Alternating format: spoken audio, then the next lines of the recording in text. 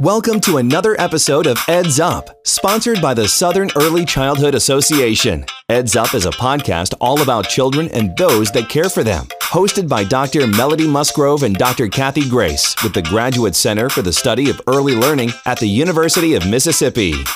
We're so glad that you've joined us again for Eds Up, and this is a wonderful program today. We're so fortunate to have Dr.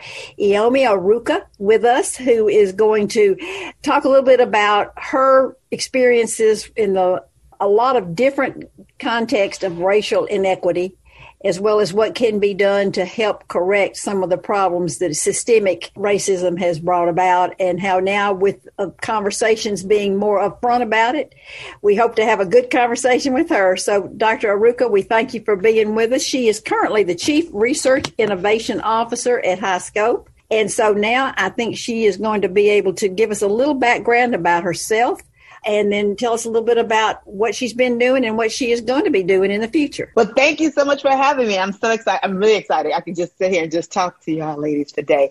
So I am the Chief Research Innovation Officer at HighScope Education Research Foundation, which is best known for the Preschool Study. And I would say my role has been to really guide their research direction, to always put research and evaluation sort of front and center, but to also put it in front and center in terms of implications for practice and policy. Right? Like, there's no purpose of research if it's not going to change children's and families and communities and the workforce life, right? Like, that is the whole point. So for me, it's been to really think about, are there new partners, new innovation around research, new questions that we can be asking to make sure that we're centering sort of children and families. And for me, especially as a Black woman in America, it's always centering around issues about racial equity, around opportunities and those kind of things. So that's really been a focus of mine at HighScope. And, and luckily they've allowed me to really engage in a lot of work with them and other partners. And so while I've been there for a little bit over 3 years, I will be transitioning, sadly, to leave them and to return to the University of North Carolina at Chapel Hill. So I was there before. I'm going to return home a little bit, but to really actually continue the work I've been doing around racial equity, to start a new program area at the Frank Porter Graham Child Development Institute that has been also known for another large long-term study called Abecedarian. I'll be starting an early childhood racial health and equity program, and also be positioned as a public policy. Because to me, we can't change anything if we're not changing policies at the national and local level. So for me, I'm just continuing my journey to really hopefully be part of changing systems to really improve the lives and well-being of our children, of our families, of our workforce, and for all of us who want our children to be successful in life, which is really hopefully all of us. Well, again, we're so happy that you're going to visit with us. And I want to remind everybody, I'm Kathy Grace, and Dr. Melody Musgrove is also going to be joining the conversation. And so let me just ask you a question concerning a new book that you've just written, Don't Look Away: Embracing Anti-Bias Classrooms. And it's a very intriguing title, Don't Look Away. That's right. And I'd like for you just to give us a little, summary of some of the thoughts that you're going to lay out in that publication. And I will mention that it is available on Amazon and is on, I'm sure, a lot of different book companies and book lists. But this is a very important book, I would think, for people to add to their libraries. So could you give us a little information about what you would want us to take away with regard to the intent of the book? Yes. And so first, before I answer your question, Kathy, I want to say I'm also a mother of a 3-year-old and a 7-year-old who are going through virtual learning. So they're always around. So audience members, you may hear my children, be my children. But to your question about the book, so this book actually was released in April of 2020. And yes, you can get it everywhere. And I've heard even Target, yay.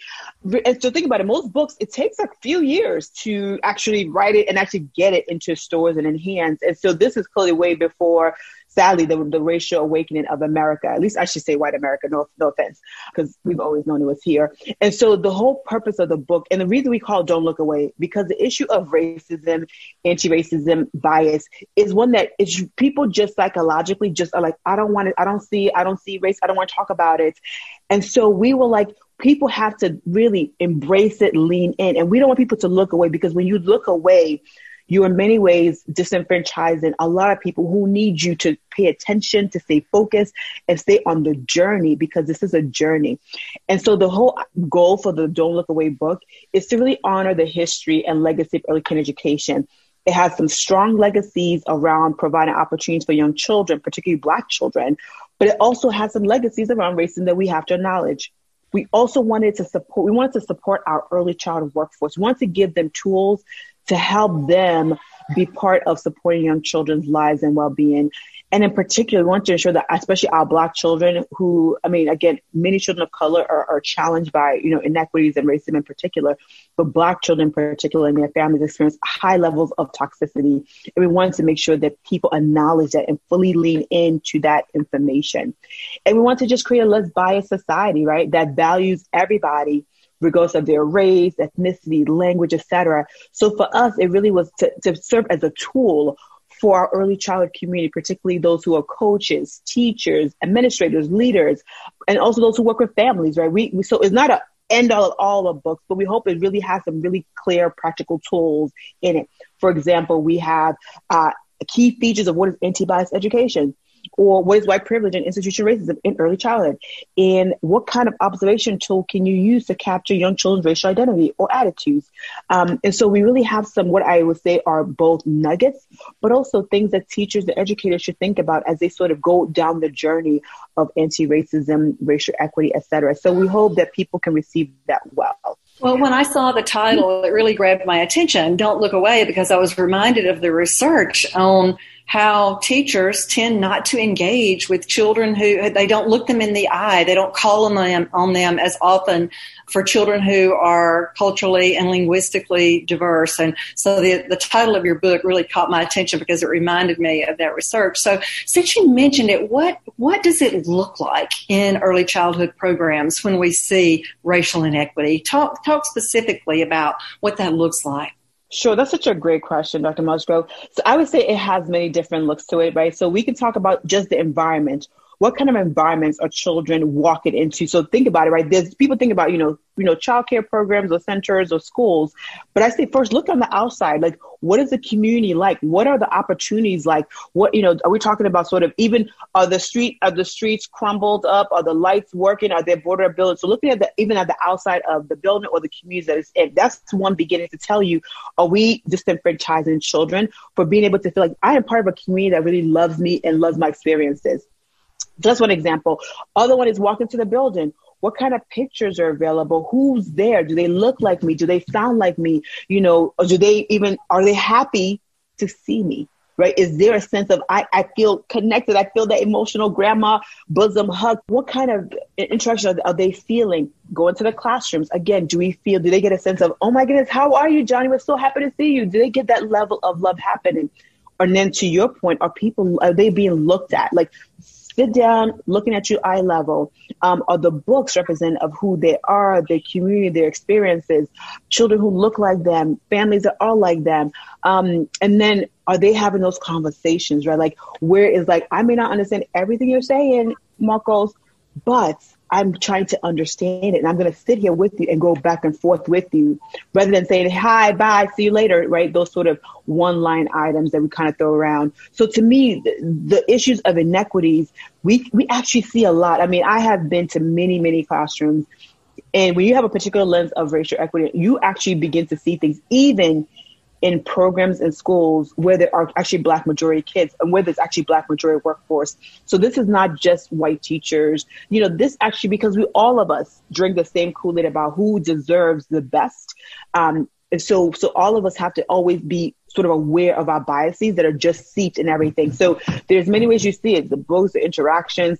And unfortunately, if we don't have the lens, the glasses to look through these things, then we assume that it's okay that children are sort of ignored. It's okay that the books are kind of random and there's not really a sense of connection. It's in typical English language. There's not those sort of books that connect children to the lived experiences. So in many ways, we can see it all from walking in to leaving the back door to the front door. Well, one of the things that I'd like for you just to talk a bit about, because we hope we have a broad audience, not only just educators, but folks that are in other professions, folks that are choosing to work at home and stay at home during this time of COVID with the virtual education situation that many families are facing. What would be your advice to parents, particularly now if they're maybe spending more instructional time at home with their children, to help them become aware of some of these things you've just brought up that you've seen in classrooms? Because research tells us that children become, as hard as it is to say, potentially racist at a very early age, like 3. And so what can we do to really just not look away and address this in a straightforward way? Oh, great question. I feel like it's funny, I didn't say that either, but I do think don't look away could actually also apply to families and parents, especially not because they are the children's first teachers. So that really, in the end of it, is really important to note. And I would say what families and parents in particular could do is to actually look at who are your children's friends, right? Like who do they normally see, right? And then again, don't forget, children we know by the age of 9 months at least, children begin to actually follow those who look like their caregiver. So all they see is pretty much, a white caregiver or black. That's who they actually follow. So there's always a preferential treatment just because of the way, child development, brain development works. So we know that. And so that means that if your whole entire environment is really monolith and your books are kind of monolith, then that means that children aren't being exposed. And I would say particularly for white families who actually have the privilege to not actually ever have to worry about books that don't look like them or music that don't look like them or sort of environments that are not really catered to them. That's more, they have to be much more intentional about ensuring that even the artifacts that they have, the friends, the pediatricians, the grocery, your environment for white people, it could be so segregated in many ways. And so the exposure to me is something that white families should really think about. So how much am I exposing my children to others, especially and not in the stereotypical kind of way, like, oh, all the Black people are athletes and all the Latinos or in particular menial jobs, right? But showing the imagery of where everybody can be in different positions across the racial angle. So I think it's for parents to look at what books do you have in your bookshelf? Like literally, that's probably one of the easiest things you could do. What is in your bookshelf? And I think that's really important that children begin to see the others are just like them. They just have a different coloration. I think that's one important thing. And also parents begin to see who are they talking to, right? And do they normally, even on your video chats, like a lot of us who are able to work from home and through, the video conference, they see pretty much your whole entire world looks just like you. That's the message that they send. Or when they ask you questions about sort of skin color, you're like, oh my God, don't say that. That's another message. So to me, parents actually have to lean in and really embrace the fact that their children are asking these questions and not shy away from it. But there's different ways you can actually have these conversations, both for white families and families of color in particular. So during this time, what do you think families need from their early childhood providers? What are they looking for? What do they need to get especially during this time from early childhood education providers? Oh my goodness. I feel like what they should get is a level of humility and grace. Like, I mean, as a mother, Michael is here around here. You probably hear him rustling about. And we literally are going a little crazy. And I think providers should just say, you know what? I need to give you a little grace. And at the same time, I need to also remind myself that in some ways we're becoming new teachers. We're having to actually negotiate boundaries and do all these sort of triple duty. And so I think there's a little bit of level of grace. And I think that education should check in on parents, right? Like, yes, I know that their first concern are the kids, but I think it's important to also just check in on how are you doing? What can I do to make it easier? And, now they're both really the child's like they're literally all the child's teacher. So what would you do to a co-teacher but ask them, hey, what worked? What hasn't worked? What should we do differently? What would make your life easier? I think this is where early childhood actually writ large has to start thinking, how can we become much more family centered? We say that we are, but are we? And I'm hoping that this is an opportunity for educators and parents to be much more in line that now I know what you mean, that my son moves around a lot and it's okay. So now I can say, hey, it's okay if he moves around, but he's actually still paying attention. So I think it's that level of understanding that now that we're kind of in a similar setting, we see how our children are functioning. So I do think a little bit of humility and grace is going to be important. I do think a little bit of checking in on the families themselves, not just about, oh, do you have enough food to eat and all that, but just how are you doing, Miss Smith?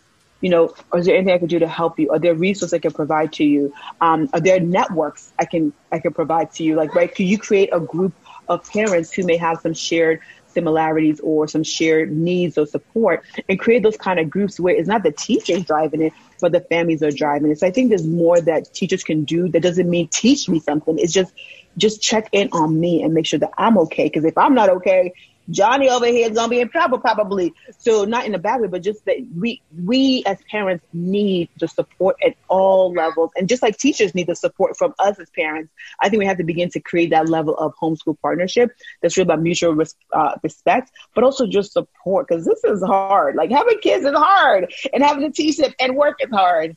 So I think it's what we could do is do the same thing. Right now, when if parents have children that are actually back in person in schools, I think a lot of parents are feeling very disconnected right now, because for the most part, parents are not allowed in the schools. Parents have to stay in their cars when they drop off the children. So they're not able to go in and see their child's teacher and, feel the environment of the school and the class like they may have done before. And so I think it's super important for schools to figure out ways to stay really connected and engaged with parents right now. And I can see where if parents already felt marginalized because of inequities or racism or whatever, then it's even worse now when they can't even go into the building. So I think, if you have any suggestions for how childcare providers, how early childhood can reach out and connect more, then I'm sure we'd love to hear that.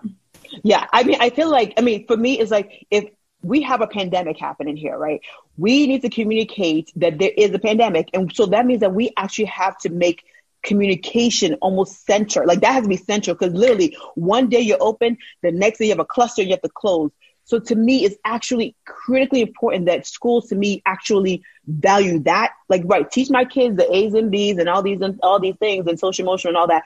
But the one thing I think that they need to do is actually learn to communicate in a way that is authentic, and it's also immediate, right? Not waiting to say, let me do the blast out to the to the families, Friday or Saturday. It's like, how do we communicate? We actually have technology right now. You can actually push out things much quicker. But beyond just pushing out the master stuff, I think we have to actually just say, let's make sure that we are checking in on our families. So if there are sort of support teams that we've had, I think we have to repurpose our support staff to maybe say, let's make sure that we are checking in on either our high level families. This is where I think we need to become able to triage, right? In some ways, not every family needs you. But I think we have to become really sophisticated in triage, and not because you're poor that you need something, is that some families just need a different set of support. And we need to figure it out in a way that's strength-based and not about, oh, you're poor, so you must need something, right? But it's in a way of, what can I do to help you, especially in a time when all of us are stressed and we don't know what's going to happen from one day to the next. I think we have to begin to have systems that actually allows you to triage and treat families in a more personalized way. Again, for some, it's hard. For others, it's easier. But I think we have to begin to think much more thoughtfully about how do we use tools and resources that help us identify, okay, the red code family, we need to make sure we check in on them, support them, help them, do whatever we can to get them situated. For family green, they're pretty all good. Maybe send an email, a text message, and they're all good. We have to begin to sort of be much more sophisticated than sort of doing the same thing and hoping for different results. So I would say the communication strategy is important. And I think, again, because of the way COVID happened, if you remember, there was a lot of community building happening, right? Families literally had to figure out, oh, shucks, I got to figure out childcare, because some of us have to leave the house. And so I think we actually have to also ask families, what could we do different? Like, why did you choose? What did you do during this, time we were all locked in, but you had to go to work? What is it you leaned on? What did you love about that? So I think we just have to ask families what works for you, and where possible, we need to recreate that. I think this idea, we should treat them as customers in many ways, right? We don't say those words, but I think we have to begin to be much more understanding that these are customers in many ways. And if we don't meet your needs because of COVID, we can find another way, right? And this is what we're finding from some of the reports, is that up to 20% of families may not come back. So how do we ensure that we have a program that supports families? Well, one of the things that I heard you say, that when you make your change to Frank Porter Graham, you're going to also be looking at public policy and looking at things that you could do through your center to impact or change some of the institutional racism practices or policies that have existed. And one of I think you probably would remember from our time in Washington together that I'm always going to bring up has to do with rural children and rural families. And that some of the things that we're talking about with children who are living in areas where broadband is not there or it's a problem. And if everything was technology based, then again, inequity, how do you address the problems there with school, with communication, with isolationism, with mental health? And that's a whole bunch of things that any one of them would take a lifetime probably to address. But with regard to policies and some of the things that you think could be reasonably addressed, because some of them are going to take some time. But I think COVID also pointed out all the gaps that we have in our systems and highlighted some of the real major issues we've known, but now it's become much more evident, for instance, to the business community that, hey, you do need childcare. If you want your people to go back to work, you better think of that. This is connected. Right. But when you start your work at Frank Porter Graham, what's one of the first things that you think you would begin to look at or take into account when you're thinking about policy change or policy issues? Sure, there's so many, but I think to your question. So the beauty is, before I even went to high school, I came to high school. I actually was at the University of Nebraska. Nebraska is a state of about 2 million people. And you have the metro areas of Omaha and then the college town of Lincoln. But what you have, they call it frontier, like literally is the frontier of America. And what I literally remember is there's one thing to be here, and I'm in North Carolina. So there's one thing to sort of be rural and sort of, be far from each other. There's another thing when literally the most things you see would be sort of animals, right? And farms. And imagine a family where there's probably 10 families, right? And they're literally the whole county. That is crazy. And how do you create a system of any kind? Why do you think about broadband? Like all those things, I think. So what it tells me, and I think that's a really good question, Kathy, is that the issue is that everything is not going to be solvable by technology. And in many instances, technology has some pros and some cons to it, right? So I think we have to think through that. But for me, I feel like one of the things I know for sure that I think is crucially important, and I just feel like I cannot if I don't do it, is really to think about just Black families across the country who live in not just urban sectors, but who live in rural communities. So for me, I would say that while I recognize exactly the issues of sometimes the rural-urban divide, there's pros and cons to rural versus urban. But I recognize that for Black people in particular who live in rural communities, there's actually much more dire, right? There's a sense of both isolation, but also a level of not feeling safe, right? Psychological terror that a lot of us don't hear about. So for me, I would actually want to really understand how are Black families and children thriving across the many regions that they exist. And I think that in itself can begin to help uncover how do we also help other children from different, backgrounds and different places. But for me, I feel like part of my work is going to be how do we make racism real? And I think a lot of times we have to sort of talk about the elephant in the room. And a lot of times it's about Black people and the anti-Blackness, and that exists across the ways. And many of our policies, unfortunately, were actually crafted specifically with an anti-Black lens to it. And I think for me, anything about equity, when you put a race layer on it, you realize that really it has this pernicious nature of trying to minimize the opportunities that Black people particularly would have to reach their full potential, to reach their full goals. So for me, I would start there. And then I think that there are frameworks and policy frameworks that can be developed that I think in the end enhances children who live in rural communities, children who are linguistically diverse, children who are immigrants, children who have special needs. So for me, I feel when you have the overlay of race and that when that could be fully embraced and addressed, I think that the other challenges that we have would be a lot easier. We could go on and talk for hours. But I do want to thank you so much for your contributions to date. And you've got many more, it sounds like, to come. Hopefully that we can do some work together in the future now that we know where each of us happen to be located. And so, Dr. Musgrove, would you have any final words before we let Dr. Ruka get back to one of her other roles as parent? It's been a great pleasure to have Dr. Yelma Aruka with us today. Thank you so much for joining us on Eds Up, and we look forward to further conversations about how do we ensure that all children from all backgrounds, from all homes, have an opportunity to be successful and to live the life that they dream of. So thank you for the work that you do to promote that. Thank you guys so much for the opportunity. Thank you for your work. I appreciate it. Look forward to next time. Our poem today is To Catch a Fish by Eloise Greenfield. This is from poetryfoundation.org. It takes more than a wish to catch a fish. You take the hook, you add the bait, you concentrate, and then you wait, you wait, you wait. But not a bite. The fish don't have an appetite. So tell them what good bait you've got and how your bait can hit the spot. This works a whole lot better than a wish if you really want to catch a fish. That's To Catch a Fish by Eloise Greenfield, poetryfoundation.org. Thank you for joining us today for Eds Up. We're always interested in stories about children and those who care for them. If you'd like to share your story, email us at edsup@olemiss.edu. Until next time, bye-bye.